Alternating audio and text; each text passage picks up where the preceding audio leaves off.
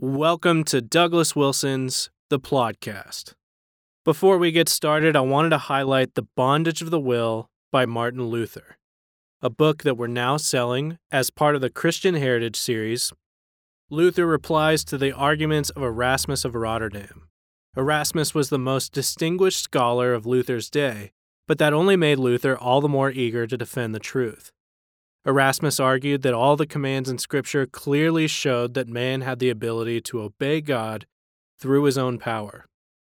In this work, Luther replies that such an argument emptied the gospel of its power, and that instead man's will is bound captive to sin, and that only through the gospel are we freed from its power. While this rambunctious and punchy book is entertaining, Luther never loses sight of the heart of the matter: man's inability to earn his salvation and his absolute need for grace and forgiveness. This book is part of the Christian Heritage series, where for the next 4 months or so we'll be dropping one brand new book in the series a month, which means February's will drop at any moment. So be on the lookout for that, a really big author and someone we're excited about. And without further ado, The Plodcast.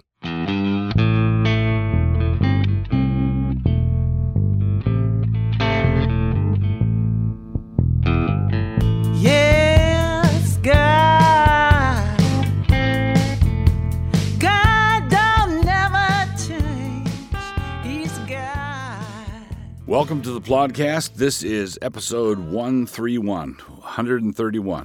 Hard to believe that I've done this 131 times, but I have.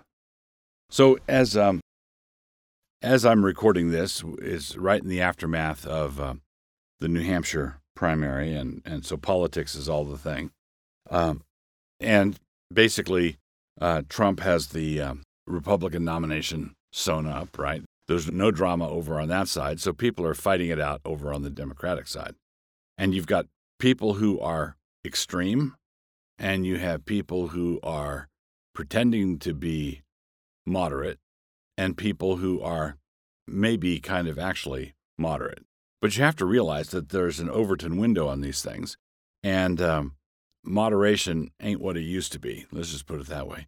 Take, for an example, all the candidates are hardline pro-abortion advocates, with the only exception that I'm aware of is the representative from Hawaii, Tulsi Gabbard, who's down, in the 1% category, and she allows that there might be some restrictions on abortions later in a pregnancy. So she's pro-abortion. She's pro-choice like the others, but she's not celebrating abortion as sort of the non-negotiable. We must have this. So that's an example of how all the candidates, including the moderates on abortion, are not all the main candidates, all the viable candidates, moderate ones and extreme ones, are all extreme when it comes to abortion. And then you have people who are openly socialist, like Bernie Sanders, and his economic policies are extreme. And you have others who are as extreme as he is, wanting to capture the support of the hard left, because that's where all the energy is. They want to capture that support, but they don't want to be stuck with actually being committed to doing something crazy. So the Democrats have a real problem here, and that is there are ideas that are extreme, and if Bernie Sanders' policies were adopted, they would turn the United States into Venezuela. Might take a lot longer, but that's where it's headed. And some states, individual states, are already well on the road to that destination. So you have if you have an extremist, an extreme leftist, you have someone who's extremely committed to ideas that won't work. If someone were to run as an extreme conservative, libertarian when it came to basic free market economics and socially conservative and that sort of thing. And let's say he was a hardline conservative. His extremism has one advantage over the extremism of the left. His extremism has the advantage that it would work. It wouldn't bring about a disaster.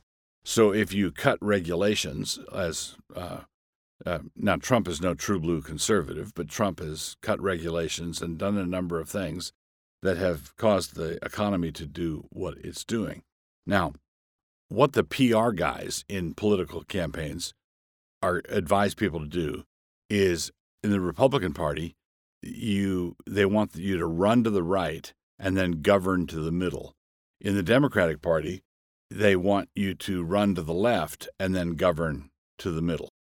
Now, the problem is, it appears to me that the hard left base in the Democratic Party will not allow that second part. They will not allow that governing to the middle. And someone like Bernie Sanders wouldn't want to govern to the middle. He actually, and that's one of his big advantages in this, actually, is that he actually appears to believe this stuff. And he's kind of an elderly gentleman to be believing that kind of thing, but he does. A large part of his attractiveness to young voters is they see him as an idealist who actually thinks that, as opposed to people, Elizabeth Warren, who is collapsing, was competing with Sanders for the vote on the left, was competing with him, but she didn't appear to have any of the sincerity, and that whole thing is falling apart. Joe Biden was sort of a mainstream Democrat who was being driven to the left, being driven to say things that he didn't really believe, but it looks like that's all a moot question, because he appears to be collapsing as well. So we are going to have, I think, an election of very substantial differences. Trump isn't a conservative extremist, but he's a populist. He's a populist extremist, and he sounds more extreme than he actually is. So there should be a real clash, because there's going to be a very stiff resistance on the left if an extremist gets that nomination. There's going to be extreme resistance to moving to the middle, and there will be extreme resistance on the right against moving to the middle. So you kids might want to buckle up back there. Always will be God. Continuing on with Plodcast, episode 131. This is our hamartiology section, and the word here is astorgos. And this means without natural affection. And the word is found in two places in the New Testament, and we can tell what kind of sin it is by the company it keeps. In Romans, Paul includes it in a detailed list that includes this verse: without understanding, covenant breakers, without natural affection, implacable, unmerciful. That's in Romans 1:31. And he does something very similar in 2 Timothy. Without natural affection, truce breakers, false accusers, incontinent, fierce, despisers of those that are good. That's 2 Timothy 3:3. Now, without natural affection, that's very interesting. Those familiar with the works of C.S. Lewis likely know his book, The Four Loves, which treats agape, phileo, eros, and storge. Those are four distinct kinds of love. Storge is natural affection. Storge is natural affection and includes the comfortable, the usual, the customary. You can have that kind of love for someone you don't really even like. Right? They're just part of the framework of your mind. So, storge is natural affection. In the Greek language, the prefix a is a term of negation. So theist is someone who believes in God. An atheist is someone who doesn't believe in God. So the term is a term of negation. Now, that means someone without this kind of natural affinity, in this instance, it means someone without this kind of natural affinity for what surrounds him. So, storgos. So, storgos is the natural affection part, and the is the without natural affection. When someone who doesn't have an affection for his hometown, something is wrong with him. He's without natural affection. If he doesn't have a favorite pair of jeans or slippers or chair in the study, something is still wrong. This extends to people, and it extends to household pets. We consequently have a responsibility to be loyal to our customary surroundings, and that loyalty should be born of gratitude. So a mother who doesn't bond with her child is without natural affection. A father who doesn't want to spend time with his kids is without natural affection. Someone who is aloof and above it all and not connected to anything is without natural affection. And notice that this is, it's a bad sin. So Romans 1:31, without understanding, covenant breakers, without natural affection, implacable, unmerciful. Look at the company it's in.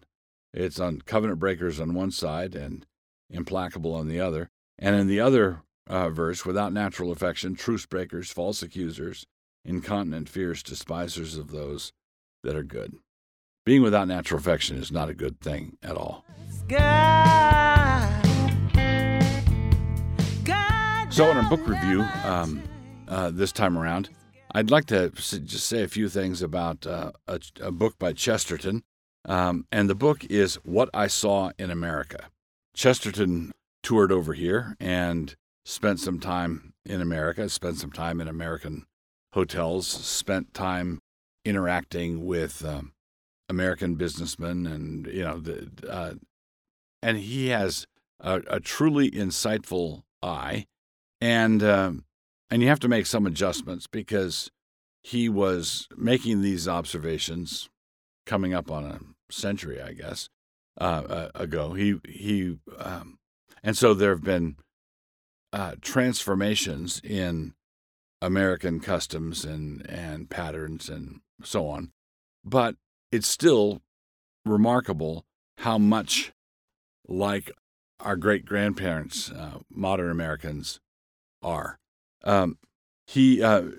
Chesterton writes with a sympathetic eye. In other words, he's certainly prepared to give credit where credit is due. He's certainly prepared to say Americans do this better than the English do, but he's also prepared to say, I think we do it better back home than I think we do a better job than the Americans do. He points out something that I have noticed. One of the features of American life that Chesterton points to is what you might call the business hustle. Everybody's a man with a mission. There's a lot of people hustling, going after what, as Chesterton describes it, the almighty dollar. But he points to something that I've noticed before, and I think that Americans are not. How do I put this? It's as though the dollar is our way of keeping score. So there are misers in the old, Scrooge McDuck sense, where they like sitting on a pile of gold and throwing gold coins in the air, where the money is the sort of the direct idol.